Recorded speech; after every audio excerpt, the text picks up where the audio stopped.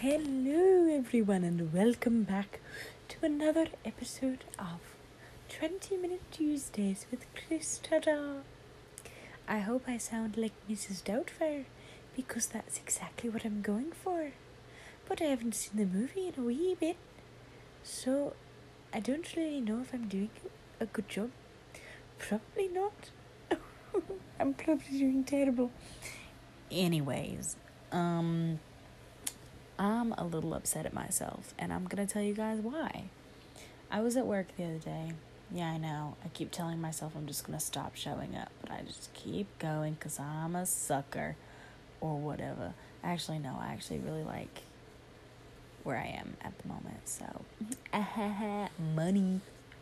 Anyway, the other day at work, we were talking about politics, which are disgusting. Keep them away from me. But one of my coworkers brought up filibusters. And I've always wanted to do a filibuster because it's literally just an excuse to stand up in front of a bunch of borderline important people and just talk. And at first you have a point, and then you don't. And then you just say whatever. It's like from that episode of Parks and Rec when Leslie did the filibuster in roller skates and she just started talking about absolute nonsense. Like, it doesn't even matter. You just gotta keep talking. And that's when it hit me. I should have named this podcast Krista's Filibuster.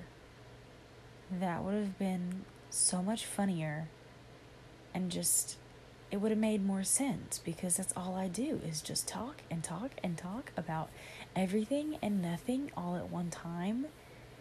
And I mean, with filibusters, there's typically a point. There's definitely a reason that they're doing it. But with me, there's no reason. So I mean, I'm not actually doing a filibuster, but I am doing a filibuster. I could totally do a filibuster. But I've decided I'm speaking it into existence right now. When I have a comedy special, whether that's on Comedy Central, Netflix, Amazon, Hulu, DVD, Blu-ray, whatever I have my Netflix special. Netflix, you get dibs. Anyway, whenever I have my comedy special, my big comedy special, which is going to happen one day, it's going to be called Krista's Filibuster. And the trailer for it is going to be like a coming-of-age film from the 80s. And at the end of it, it's like, Krista's Filibuster. You know, like The Sandlot, but where the ending, it tells where everybody ended up that I talked about in my special. It's like Krista's manager that she had a crush on ended up. Yeah, it's just going to be... It's going to be good. It's going to be called Krista's Filibuster. And I'm so excited to share it with you guys. I haven't even shared it with myself yet, but it's going to happen. It's going to happen. I'm just disappointed that I didn't think of the name Krista's Filibuster for this podcast, but it's fine. We all get a little stupid, you know? I just finished watching an episode of Friends, and I'll be honest, I love Friends. I think it's a great TV show. Do I think it's the funniest show? No, but I love it, and I know that that's basic, and I know that I don't care. I know that it's basic, and I know that I don't care because I love it. It makes me happy. And I realize every single day that I am more and more like Chandler Bing. Every day I grow a little more into him. Like, I'm morphing into Chandler Bing. I am becoming Chandler Bing. And something that made me realize that today was when I was in the break room talking to a couple of my managers. I was telling them about an incident that happened to me about a year ago when I was left left at the mall by a group of friends. Won't get into that right now. Won't get into my sad and pathetic life and what molded me into the sad little person I am today. No, I'm kidding. I'm fine. That's what they all say. But no, really, I'm fine. And I was telling them about that, and I was laughing about it. Like, I was cracking up. And they looked at me with the just most serious look on their faces. And I said, no, it's okay. You can laugh. It's funny. And they were like, Krista, is it funny? I was like, I mean, not at the time.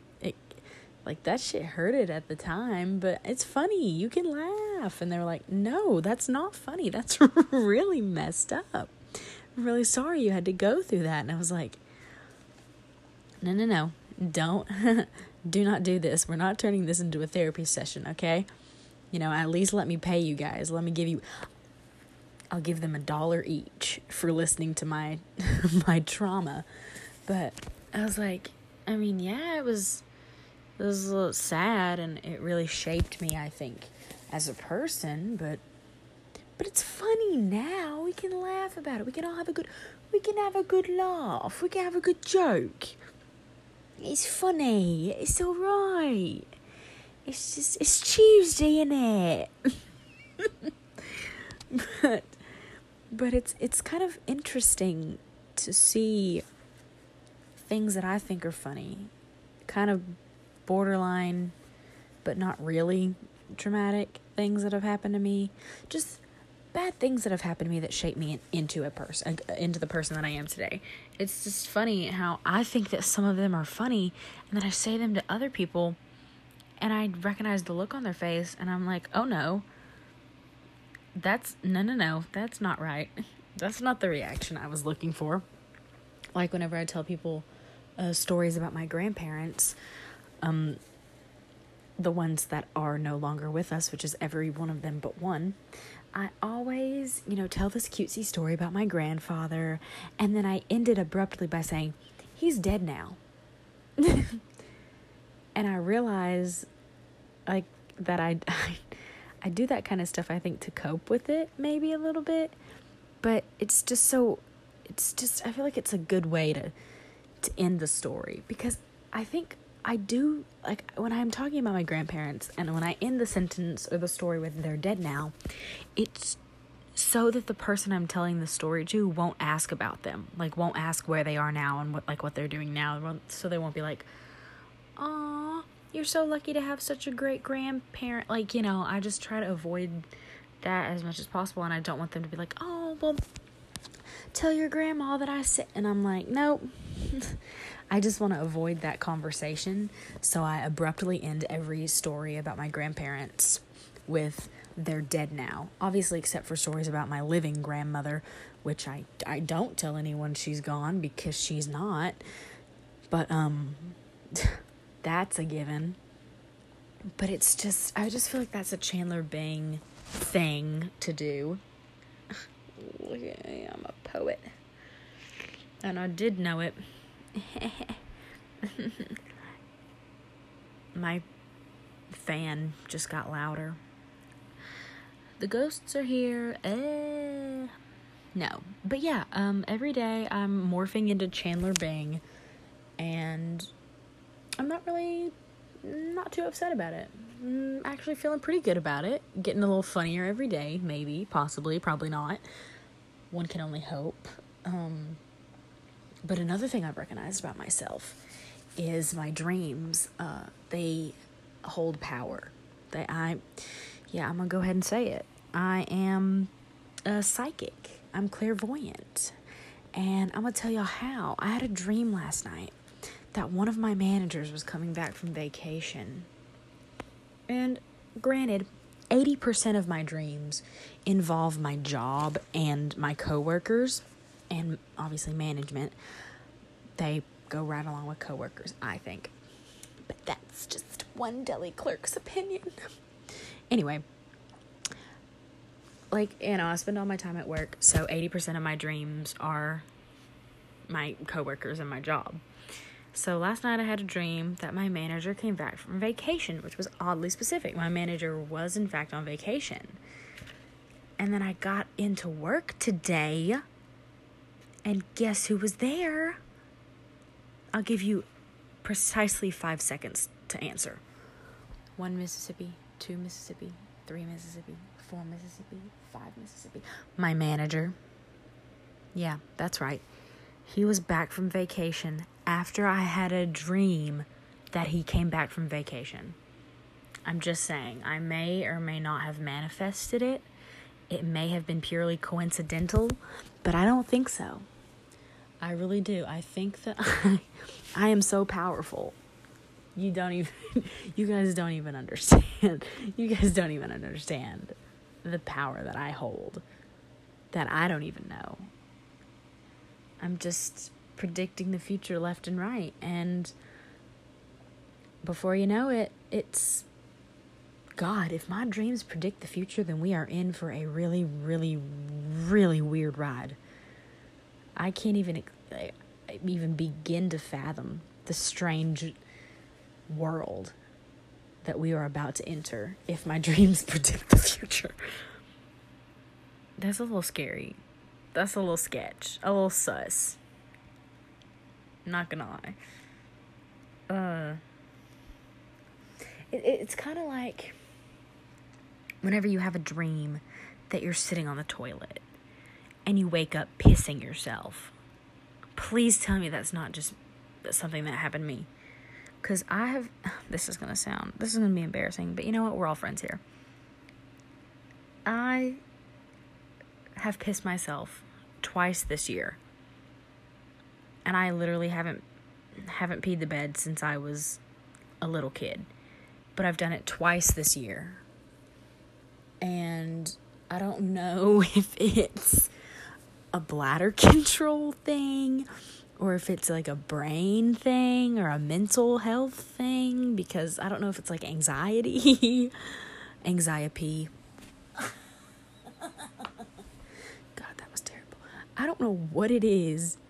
I'm being very vulnerable with you guys right now. Consider yourselves extremely lucky. But I don't know what it is. And it's so embarrassing. How am I going to fall in love and get married if I piss the bed? Oh my God. This is how I know I'm not ready to be an adult. Oh. Yeah. And but it's weird because that's almost always how it happens. Like, you'll be having a dream that you have to pee really bad and you'll wake up and you have to pee really bad, or you'll be having a dream where you are peeing and then you wake up and you are peeing.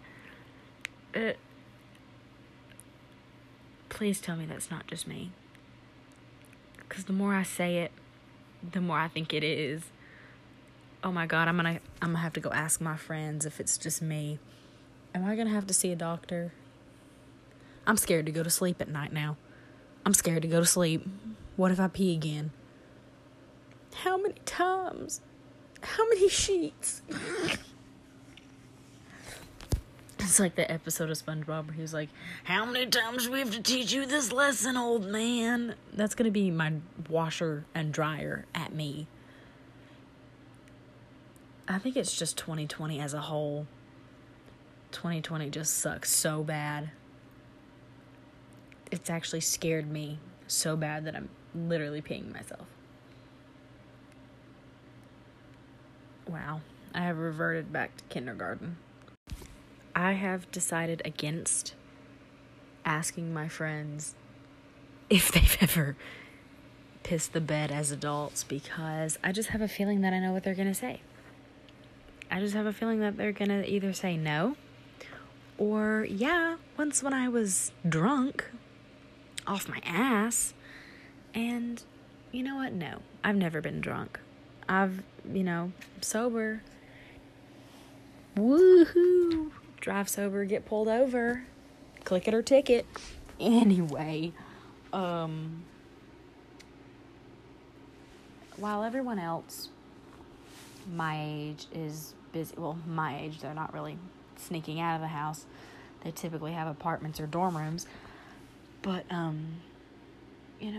most teenagers are sneaking out of their houses and out of their bedroom windows to go to parties and meet boys and meet girls and have crazy times in the Walmart parking lot.